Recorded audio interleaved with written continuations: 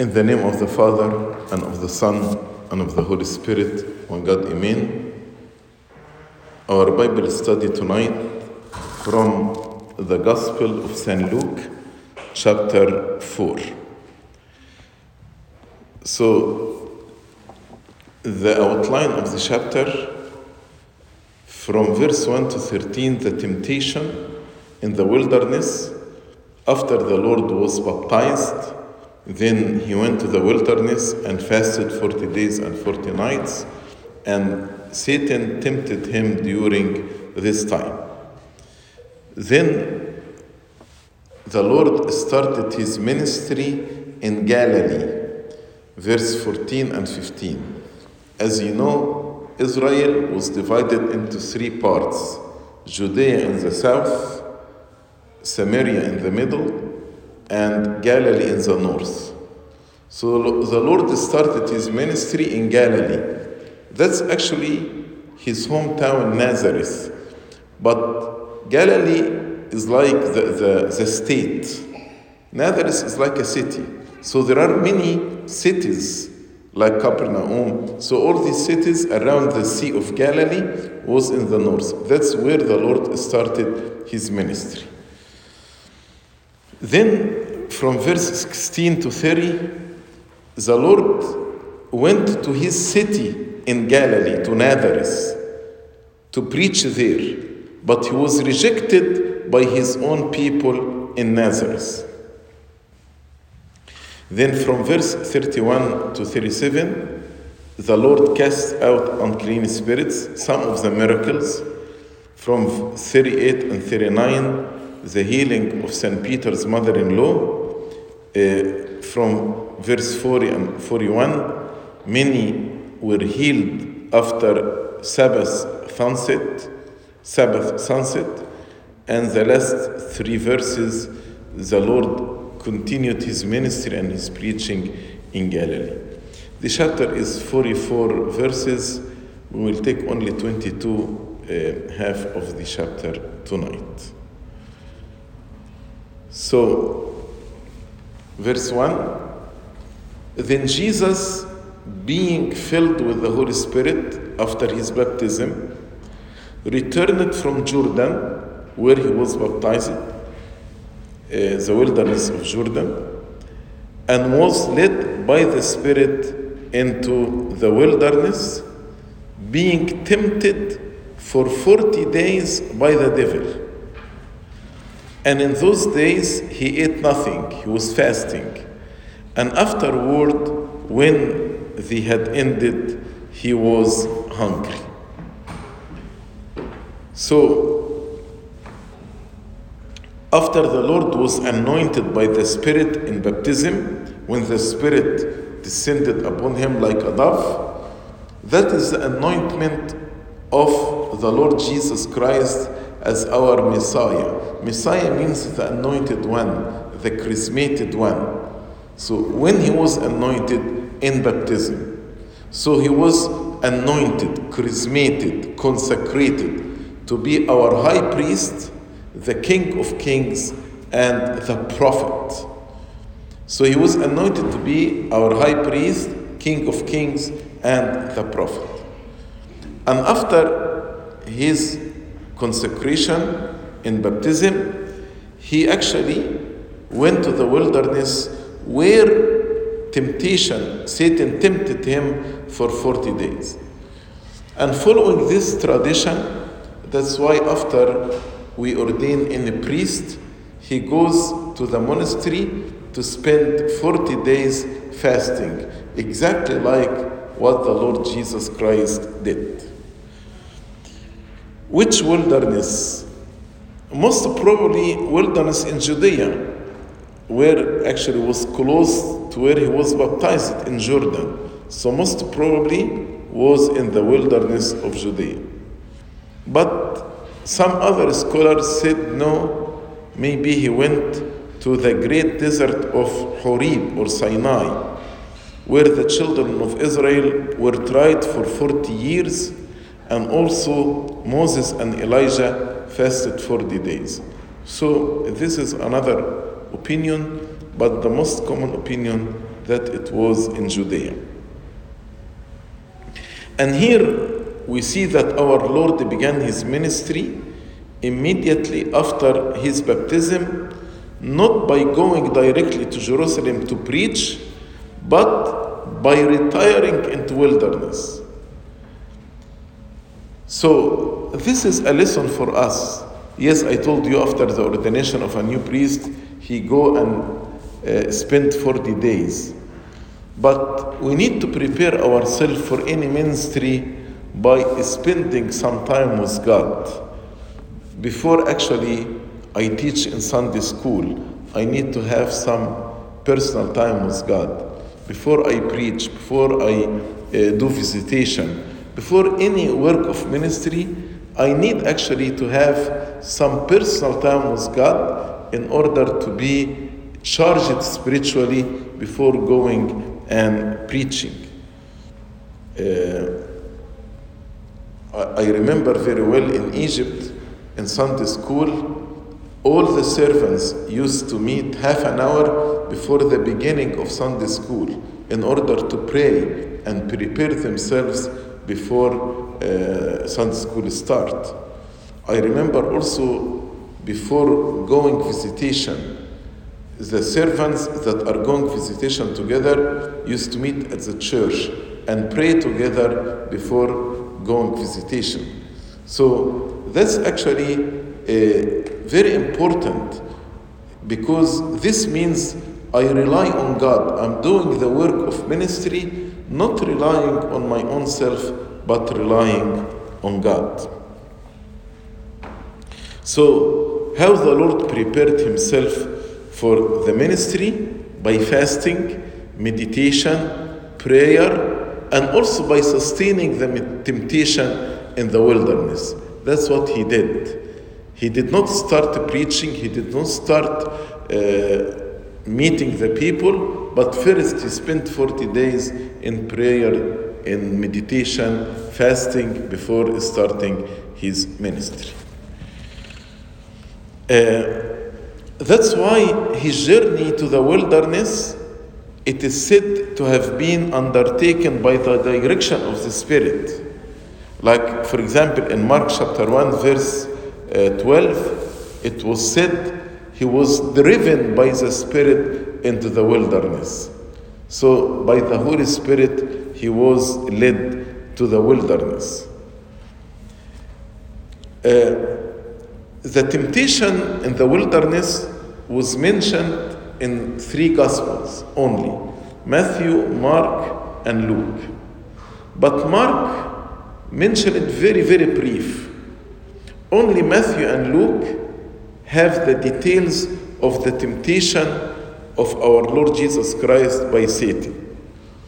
Only slight difference on the order how these 3 temptations happened. Matthew mentioned the first one, the bread; second one, the pinnacle of the temple; third one, he took him on high mountain and saw him all the kingdoms of the world. Luke mentioned the 2 and the 3rd opposite. So the second one, he showed him all the kingdom of the world, and the 3rd one took him to the temple of the pinnacle of the temple. And Mark and Luke mentioned that he was tempted during the 40 days.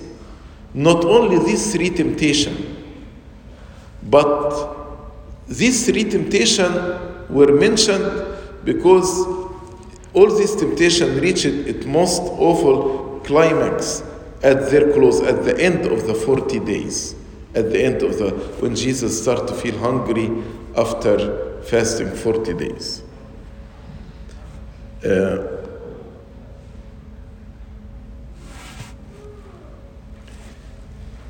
And why Matthew and Luke did not mention the details of all temptation? Why only these 3 temptations were mentioned? Most probably because there are lessons to us in these 3 temptations. There are some instruction for all of us through these three temptations. When Luke and Matthew said after the 40 days he finally got hungry, means it seems that he did not feel any sensation of hunger during these 40 days. Only after the 40 days ended, he started to feel hungry. Jesus was not only the only one who fasted 40 days, but Moses actually fasted 40 days twice. And the reference of the two times, one in Deuteronomy chapter 9, from verse 9 to 25, and the other one in Deuteronomy chapter 10, verse 10. Also Elijah, after the angel brought him a meal, and he ate this meal, he fasted for 40 days and 40 nights until he went Horeb, the mountain of God, as we read in 1 Kings 19, verse 8. So we have Moses, we have Elijah. Moses did it twice, 40 days and 40 nights with no water, with no food at all. Elijah once, and the Lord Jesus Christ once. So at the end of the 40 days of fasting and prayer, Jesus was hungry, because Jesus is a perfect human. We read in Philippians chapter 2 that he emptied himself. Emptied himself means he did not let the divinity to impact in any way his humanity. Yes, the divinity is united with humanity without mingling, without confusion, and without alteration, but he grew exactly like any human being. So like any human being, he felt hungry after 40 days of fasting. And when Satan recognized it, now he is hungry, so Satan saw this is a fitting time to test the Lord Jesus Christ. That's why we read in verse 3, and the devil said to him, if you are the Son of God, command this stone to become bread. But Jesus answered him, saying, it is written, man shall not live by bread alone, but by every word of God. So it is useful here to say that during these 40 days and 40 nights, Satan was tempting the Lord Jesus Christ.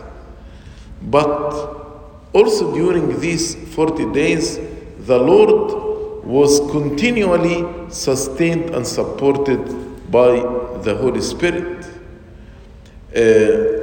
So the same for us.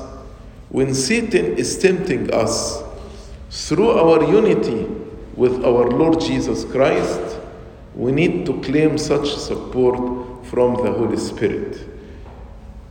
The Lord actually went through all this, the temptation, getting hungry, our pain, our suffering.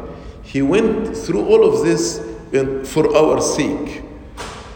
As St. Paul said in Hebrews, as he was tempted, he is able to support those who are tempted.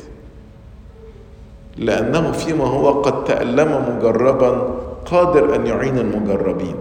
So as he suffered in temptation, so he will be able to support us when we suffer through our temptation. So through our unity with our Lord Jesus Christ, when we go through difficult time, when we go through temptation, we can get support from the Holy Spirit in the name of the Lord Jesus Christ. And I want to do comparison here between the temptation of the first Adam and Eve, and the second Adam, our Lord Jesus Christ. Chapter 3 ended by saying Jesus is the son of Adam, son of God. Son of Adam means he is the seed of the woman. When the Lord said to the serpent, the seed of the woman will crush the head of the serpent. So, how Adam and Eve were tempted by the serpent in the Garden of Eden? Actually, through food. Satan tempted them to eat from the forbidden tree. In the same way, Israel, and by the way, Israel is considered the firstborn nation to God. God said, Israel, my firstborn son. Because Israel was the first nation to believe in God. All nations worshipped idols, only Israel believed in God. So, also, they were tempted in the wilderness by desiring to eat meat, the temptation of food. So, the firstborn son, Israel, and Adam, the son of God also, as we read in Luke, last verse in Luke chapter 3, were tempted by food. That's why it was fitting that Satan tempt the second Adam by food also. And St. Paul is the one who called Jesus the second Adam, as we read in 1 Corinthians chapter 15, verse 21 and 22.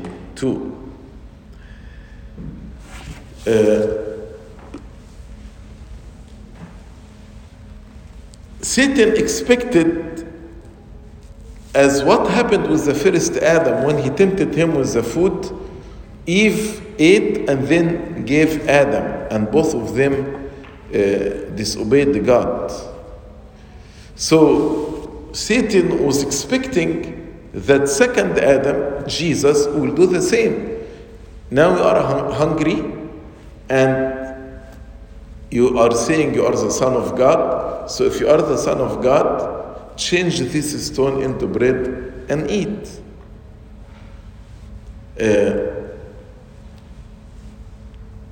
And Satan was tempting the Lord Jesus Christ by saying, if you make this miracle, people will believe that you are the Son of God. So if you are Son of God, prove it to me.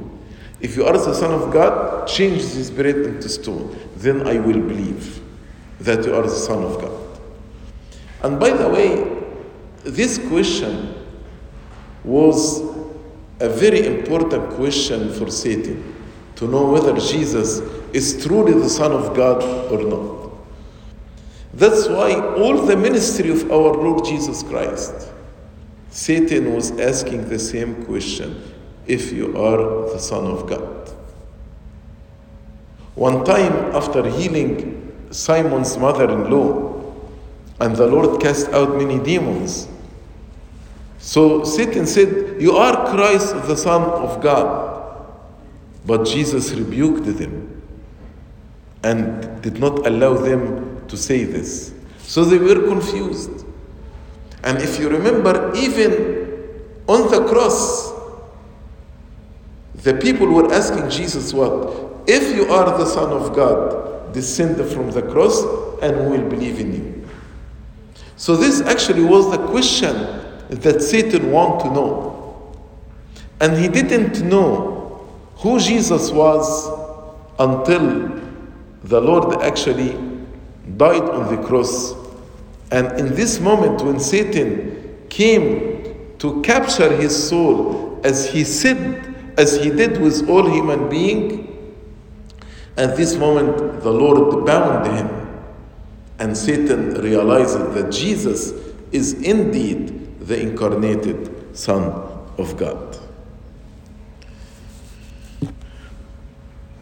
So, after being weakened and exhausted by long abstinence from food, the temptation to supply his needs by this easy way, changing the stone into bread, was very, very great and persuading. And until now, when you fast, Satan makes you believe that you have headache, you are drowsy, you cannot abstain from food, you are thirsty, just you need to drink some water. And many times we take the easy way and we break our fast. But the Lord Jesus Christ responded by quoting scripture, Deuteronomy 8 verse 3. Man shall not live by bread alone, but by every word that comes from the mouth of God. And here actually, the Lord Jesus Christ proved to Satan that he believes in the authority of the scripture. As the Lord said, heaven and earth will pass away, but not one letter will fall from the scripture. And Jesus, as if he is saying, I trust God. Hunger will not make me die. Hunger will not kill me. Man shall not live by bread alone, but by every word that comes from the mouth of God. And the Lord Jesus Christ lays down here the writing of Moses and the prophet as authoritative, as a rule to himself. And there is a message to us here that when Satan tempts us, we need to respond by the scripture. But we need to be rich in the scripture. As St. Paul said, let the word of God dwell richly in you. If you don't know the scripture, if you don't memorize the scripture, how can you respond to Satan when he tempts you? Our Lord Jesus Christ did not yield to the temptation, though he was hungry. But he would not do what Satan proposed him to do. He did not accept anything from Satan. Even when Satan testified truthfully and said, you are Christ, the Son of the living God, Jesus did not accept this from Satan. And listen to us, we have to have the spirit of discernment to discern the voice of Satan and not to accept anything from Satan. That's why St. John said, examine the spirits. Not every spirit is from God. So not any thought come to your mind is from God. Examine. And if anything from Satan, we need to reject it completely. Another lesson here, that miracles were done for the confirming of faith, to establish the faith of people who have shaken faith. But the devil had no faith to be confirmed. So why would the Lord do a miracle? The Lord did miracles for the approval of his doctrine, to show that his doctrine is true. Like when he said, to show you that the Son of Man has authority on earth to forgive sins, then he healed the paralytic man. So he did miracles for the approval of his doctrine, and therefore, till he began to preach and start his ministry, the Bible did not record to us any miracle for the Lord Jesus Christ. Also, the Lord would not do miracles for himself and his own supply. No, the Lord will never do miracles just for his own sake, to provide for what he needs. He came not to please himself, but to glorify the Father. Yes, he turned water into wine in order to convince his friends that he is the Messiah. But he refused to turn the stones into bread for his own necessary supply. He would rather be rebuked by Satan as being weak, not able to do this miracle, not able to change the stone into bread, than to be persuaded by Satan and listen to Satan to do such miracle. The same happened on the cross. His enemies rebuked him on the cross. If you are the Son of God, descend from the cross and we will believe in you. But the Lord preferred to be rebuked by his enemies and not to save himself in order to save all of us. So he chose not to save himself from the cross in order to save all of us.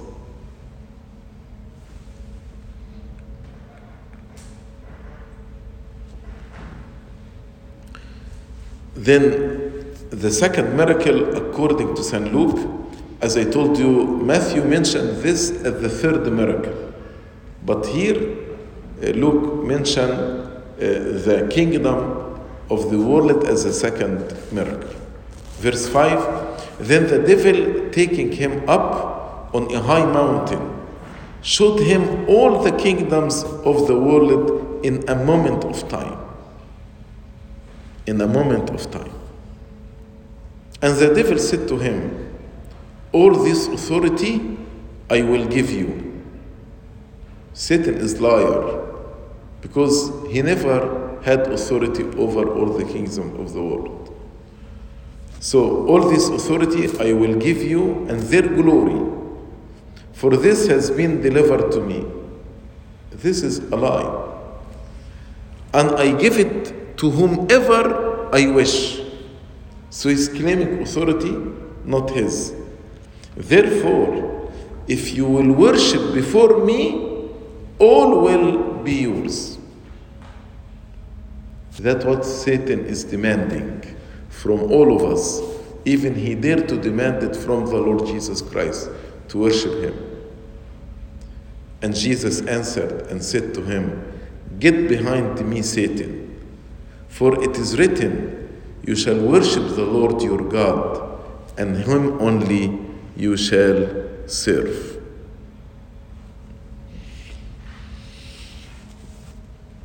So St. Luke here adopts different order of the temptation from St. Matthew.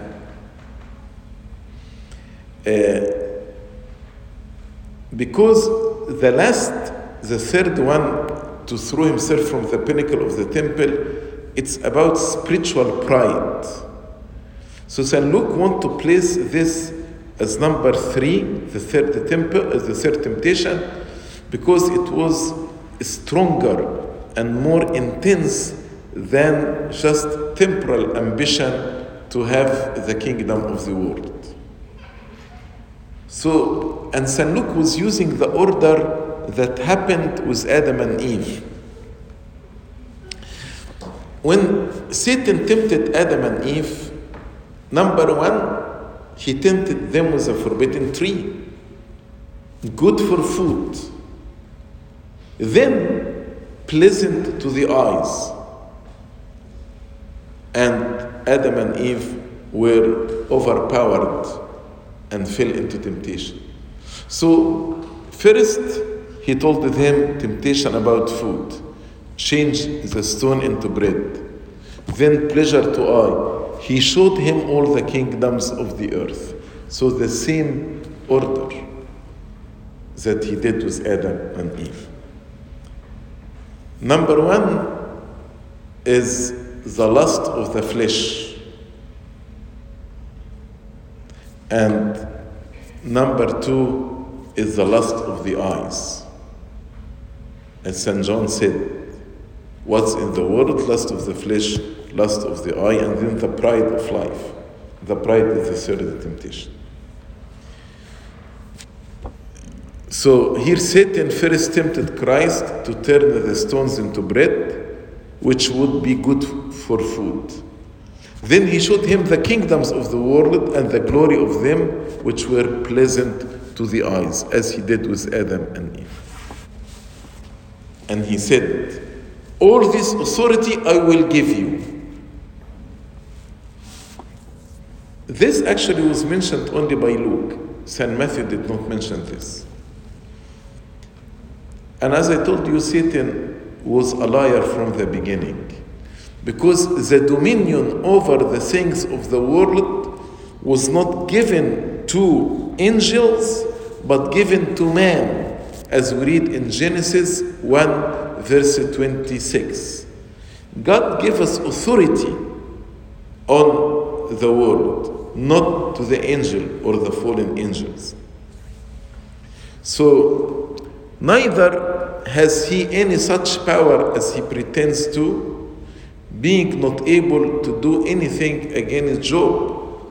If he has this power, he couldn't do anything against Job without getting permission from God. Then Satan doesn't have this power or authority. Even Satan could not enter into the swine without approval by the Lord Jesus Christ.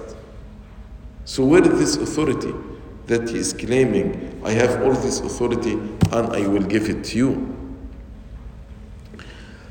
And there is a big difference between the fallen angels and good angels.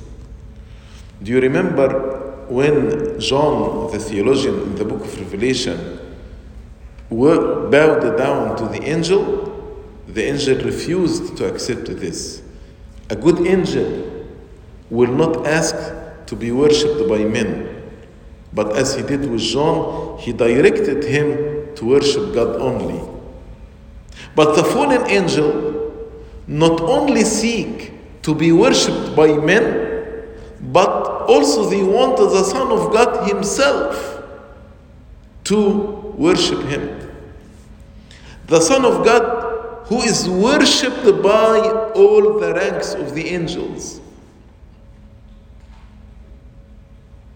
But here Satan is demanding the Son of God to worship him. But this is exactly what Satan wanted from the beginning. This is exactly why he fell from his rank as archangel, because he assumed deity and sought to have divine worship given him. And unfortunately, until now, still Satan in this sin and growing worse and worse. He wants even God to worship him. And here how our Lord Jesus triumphed over this temptation.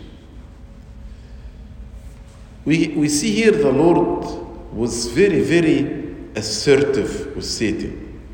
He rejected with outrage. He said to him, "Get behind me, Satan. Get behind me, Satan. There is no dialogue now. If you ask me to worship you, there is no compromise here or no discussion. No discussion."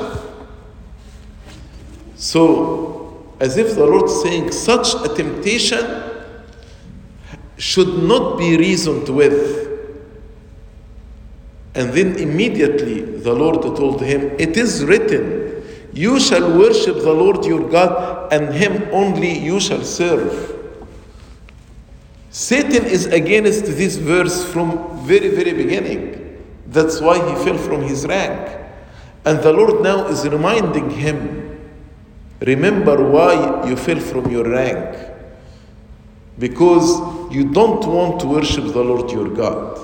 But remember, you shall worship the Lord your God, and him only you shall serve. We notice here that our Lord Jesus Christ did not treat this temptation as the other two, but with divine authority commanded the tempter to return to his own place. "Get behind me, Satan." Such temptation is not accepted. Then the third one, verse 9, then he brought him to Jerusalem. That's why I told you most probably the wilderness was in Judea, where Jerusalem is. Then he brought him to Jerusalem, set him on the pinnacle of the temple, and said to him, if you are the Son of God, throw yourself down from here. For it is written, now Satan is quoting the scripture. For it is written, he shall give his angels charge over you to keep you. Psalm 90.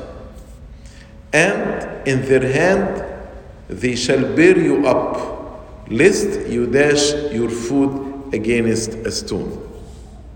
And Jesus answered and said to him, it has been said, you shall not tempt the Lord your God. In the first temptation, actually, the Lord said to Satan, we should trust God. Man shall not live by bread alone, but by every word that comes from the mouth of God. So Satan now is challenging him. Do you trust God? You say, I should trust God. Man shall not live by bread alone. So, show me if you really trust God or not. And you quote scripture for me, I'm quoting scripture for you now. It's written that when you fall, God will send his angels to carry you. So now you are on the temple of the pinnacle of the temple, throw yourself down. Show me that you trust God. He was challenging the Lord Jesus Christ. So the first temptation had been to natural appetite and impulse. He was hungry, change the stone into bread. The second was to unholy and wicked ambition. I will give you all these kingdoms of the earth. But the third one is to unwise confidence and spiritual pride. Who would do such a thing unless a person is very prideful and arrogant?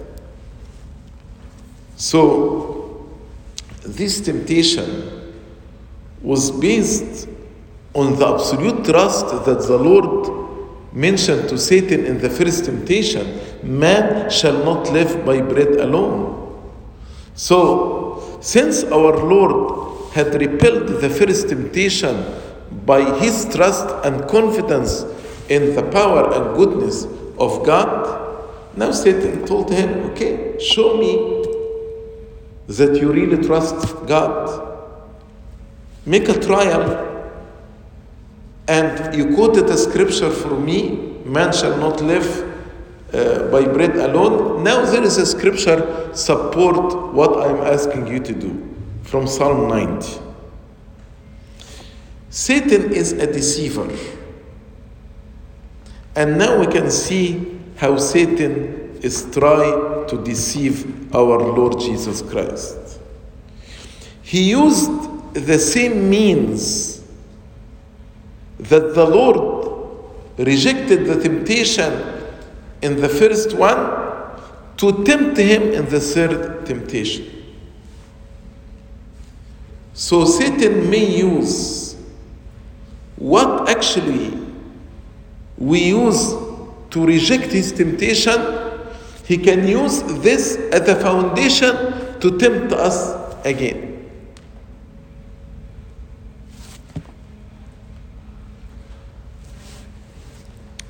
This method Satan often uses in order to confuse us in our confidence, in order to shaken our confidence.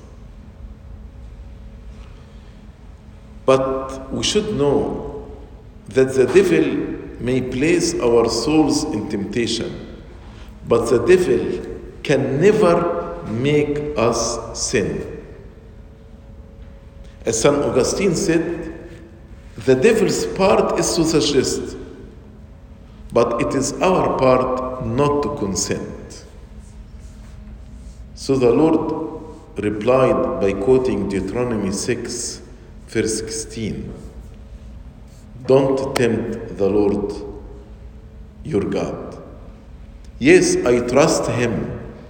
But when I throw myself intentionally from the pinnacle of the temple, as if I'm challenging God, you told me in Psalm 90, you'll send an angels, send the angels. But God did not mean this. God means that he will protect you if something happened to you.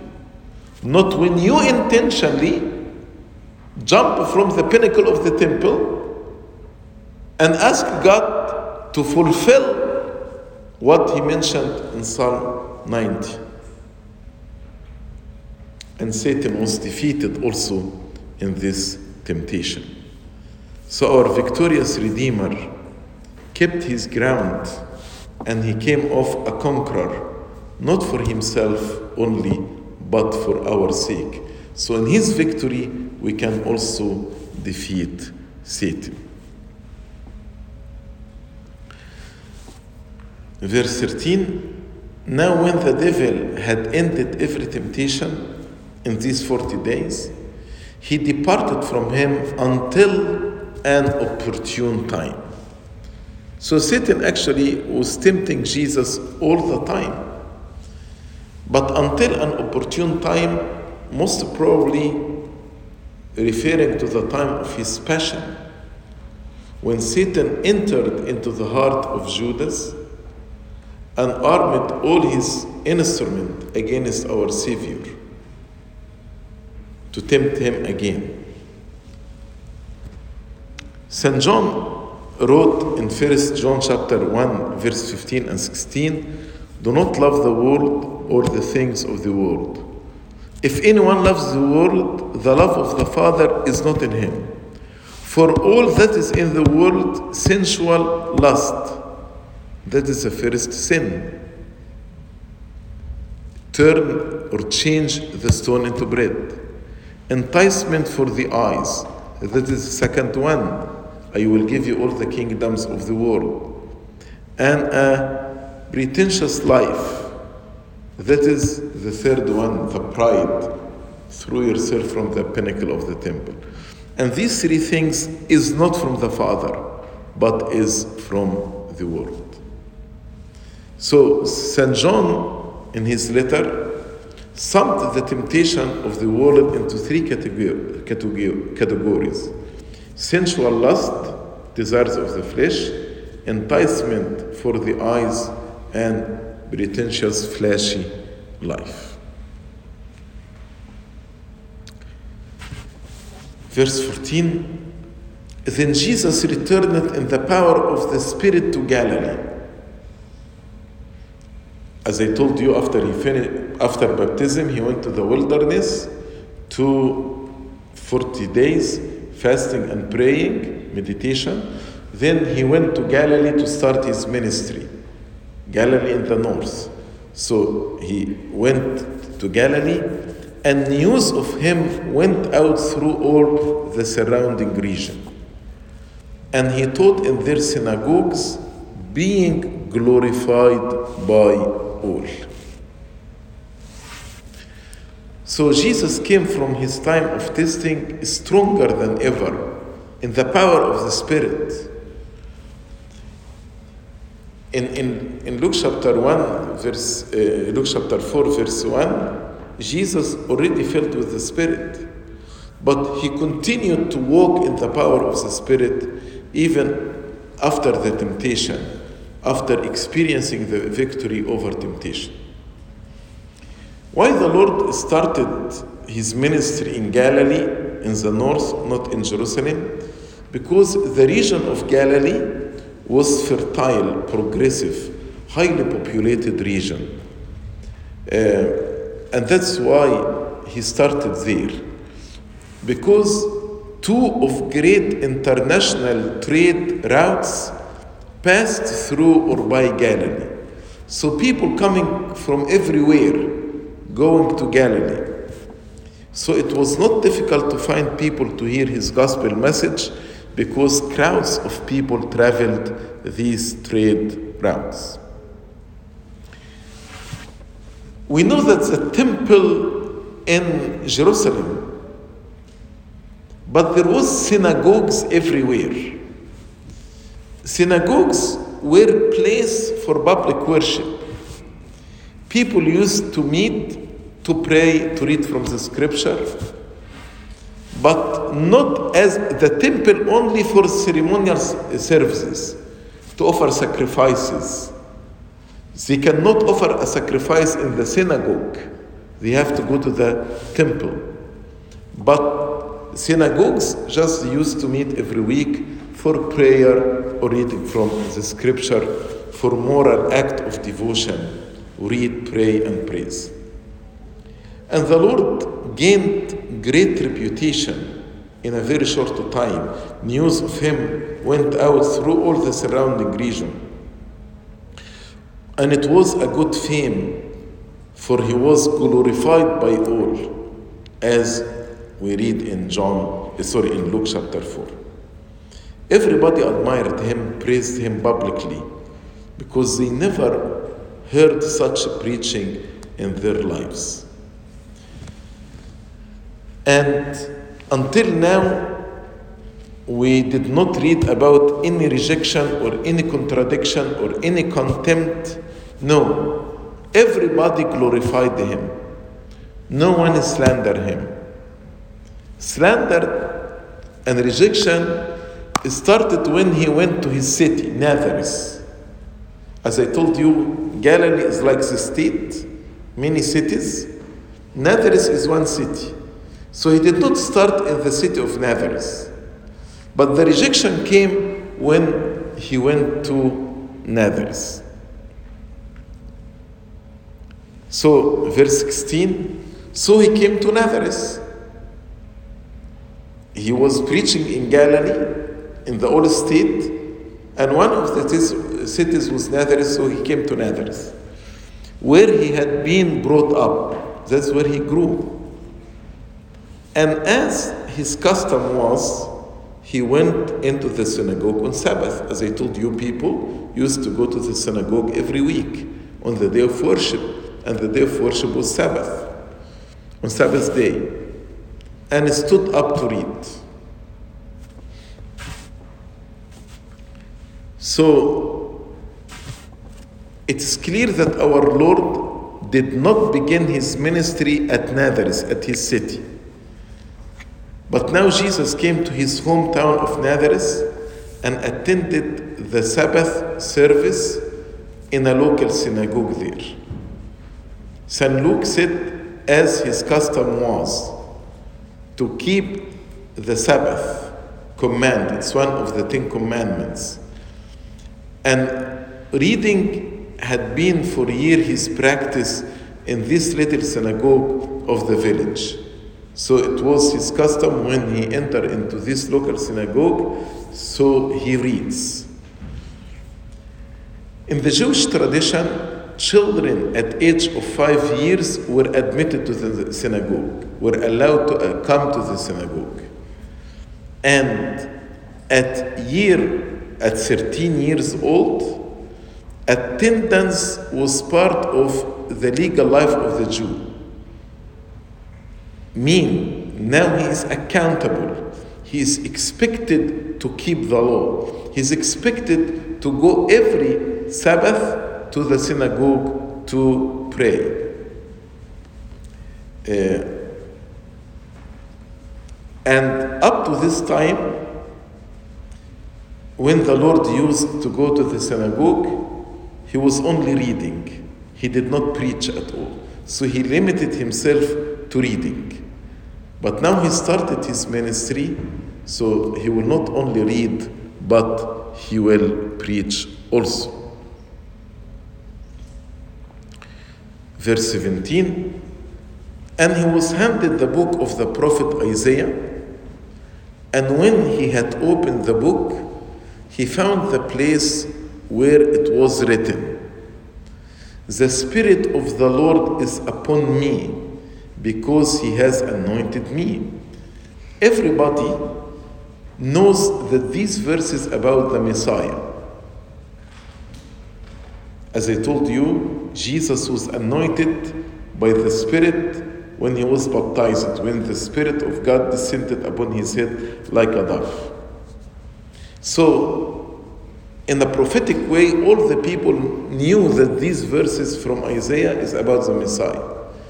He has anointed me to do what? To preach the gospel to the poor, the good news to the poor in spirit. He has sent me to heal the brokenhearted because of sin and rejection because of their sins.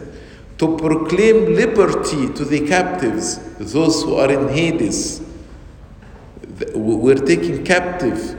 Now they will be set free and transferred into the paradise of joy.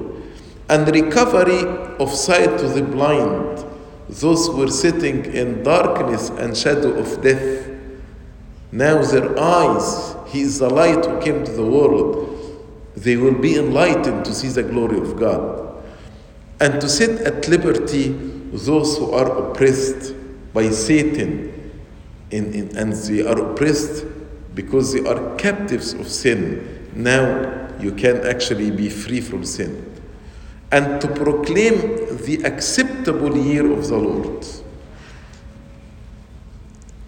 There was a year called the year of Jubilee. The year of Jubilee was every 7 years and then every 50 years. All the captives were released and any debt was released. But in a prophetic way, when the Messiah comes, it will be a year of Jubilee, when everybody will be released from the captivity of Satan. Those who believe in the Lord Jesus Christ will be released from the captivity of Satan. So now he came this time differently. He started his ministry, so he came to preach, not only to read. He was absent for some months, the time that he went to John the Baptist to be baptized, and then he went to the wilderness. So he was absent from Galilee and this synagogue in Nazareth for some time, but now came with a new power, and he is already famous in Galilee. And it was the custom, if somebody comes to the synagogue and was known to be competent, that they ask him to explain the passage from the law or the prophets. So the Lord actually was well known in Nazareth. He grew up there, and now there was a fame about him in all Galilee. So he gained a great reputation as a preacher. That's why was very, very expected that he would be asked to preach in Sabbath services in the synagogue. And the passage that the Lord read was from the Septuagint Greek translation of the scroll of Isaiah, chapter 61, verse 1 and 2. Which means actually that when the evangelist like St. Luke wrote any quotation from the Old Testament, they used the Septuagint, the Greek translation. That's why the Greek translation, the Septuagint, is the official translation in the Orthodox Church for the Old Testament. And added to it from Isaiah 42:7. So the verses that we read from Isaiah is from two different chapters, 61, 1 and 2, 42, verse 7. The message can be summarized: proclaiming liberty to the captives, preaching the acceptable year of the Lord, or year of acceptance.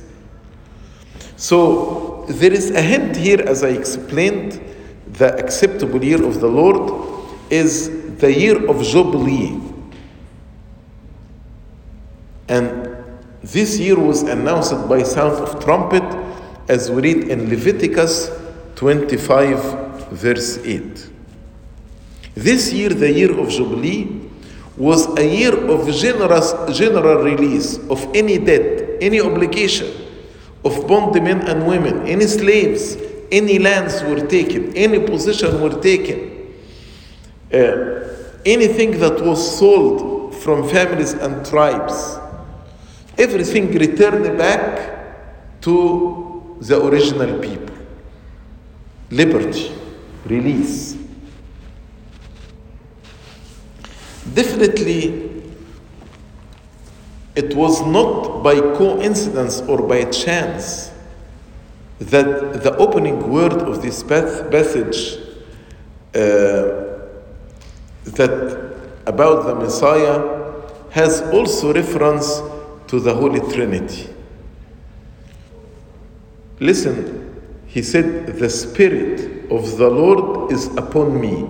Spirit is the Holy Spirit. Lord is God the Father, upon me the Son. So here also there is reference for the Holy Trinity. Spirit of the Lord is upon me. And as I told you, all the Jewish people knew that these verses are about the return from captivity. Not the captivity in Babylon or the Assyrian captivity, but through the Messiah. Because yes, people returned from the captivity of Babylon, but the bright picture painted in this prophecy is not yet attained. So, even after several years from returning from the captivity in Babylon, there was large majority of the chosen people of Israel scattered abroad. So in their mind, this prophecy is referring to something else, not to the captivity of Babylon. So they understood that deliverance will come and the golden age of prosperity will come with the promised Messiah. This acceptable year of the Lord, which is the year of Jubilee, as I said, this the true Jubilee of the Messiah's kingdom. When we are free from the captivity of Satan. Verse 20, then he closed the book and gave it back to the attendant and sat down. And the eyes of all who were in the synagogue were fixed on him. And he began to say to them, today this scripture is fulfilled in your hearing. Meaning, I am the Messiah. I am who was anointed by the Spirit of God. So all bore witness to him and marveled at the gracious words which proceeded out of his mouth. So they admired his preaching, but they said, yes, we admire your preaching, but to say that you are the Messiah, no, that's too much. We cannot accept this. And they said, is this not Joseph's son? He is the son of this carpenter from this poor family. So how he is the Messiah? So the custom was to read standing, and after finish the reading, he sit down and start preaching. So they looked very closely at him and were very attentive to what he should say upon this passage of the scripture. They heard about him, he is a great preacher. And they know this passage is about the Messiah. So they were looking at him to hear what he is going to preach. To their surprise, Jesus told them, the prophecy of Isaiah was fulfilled in him. I am the Messiah. So he is revealing to them that he is the anointed one that Isaiah wrote about in this passage. Therefore, he is the one who has authority to proclaim the extraordinary divine Jubilee liberation. This acceptable year of the Lord, he is the one who will announce it and proclaim it when he dies on the cross for the people of God. And he will deliver those who are taken captives from Hades to the paradise of joy. Once he said this, he caught their attention. But also the Lord read their mind and their feeling. They couldn't believe this. Yes, they praised and admired the wisdom of his sermon, but not to the extent that he is the Messiah. Surprise and admiration soon gave place to a spirit of unbelief. Is this not the son of Joseph? They wondered, is not this who speaks to us such a word, bright and eloquent with hope? He is the young carpenter, and we have known him so long in our village. And they stumbled at his parents, because although Joseph from the house of David and Mary from the house of David, but they were so poor and uneducated. So how come the Messiah will come from such poor family? How the Lord actually responded to them, this will be our next Bible study. Glory be to God forever and ever. Amen.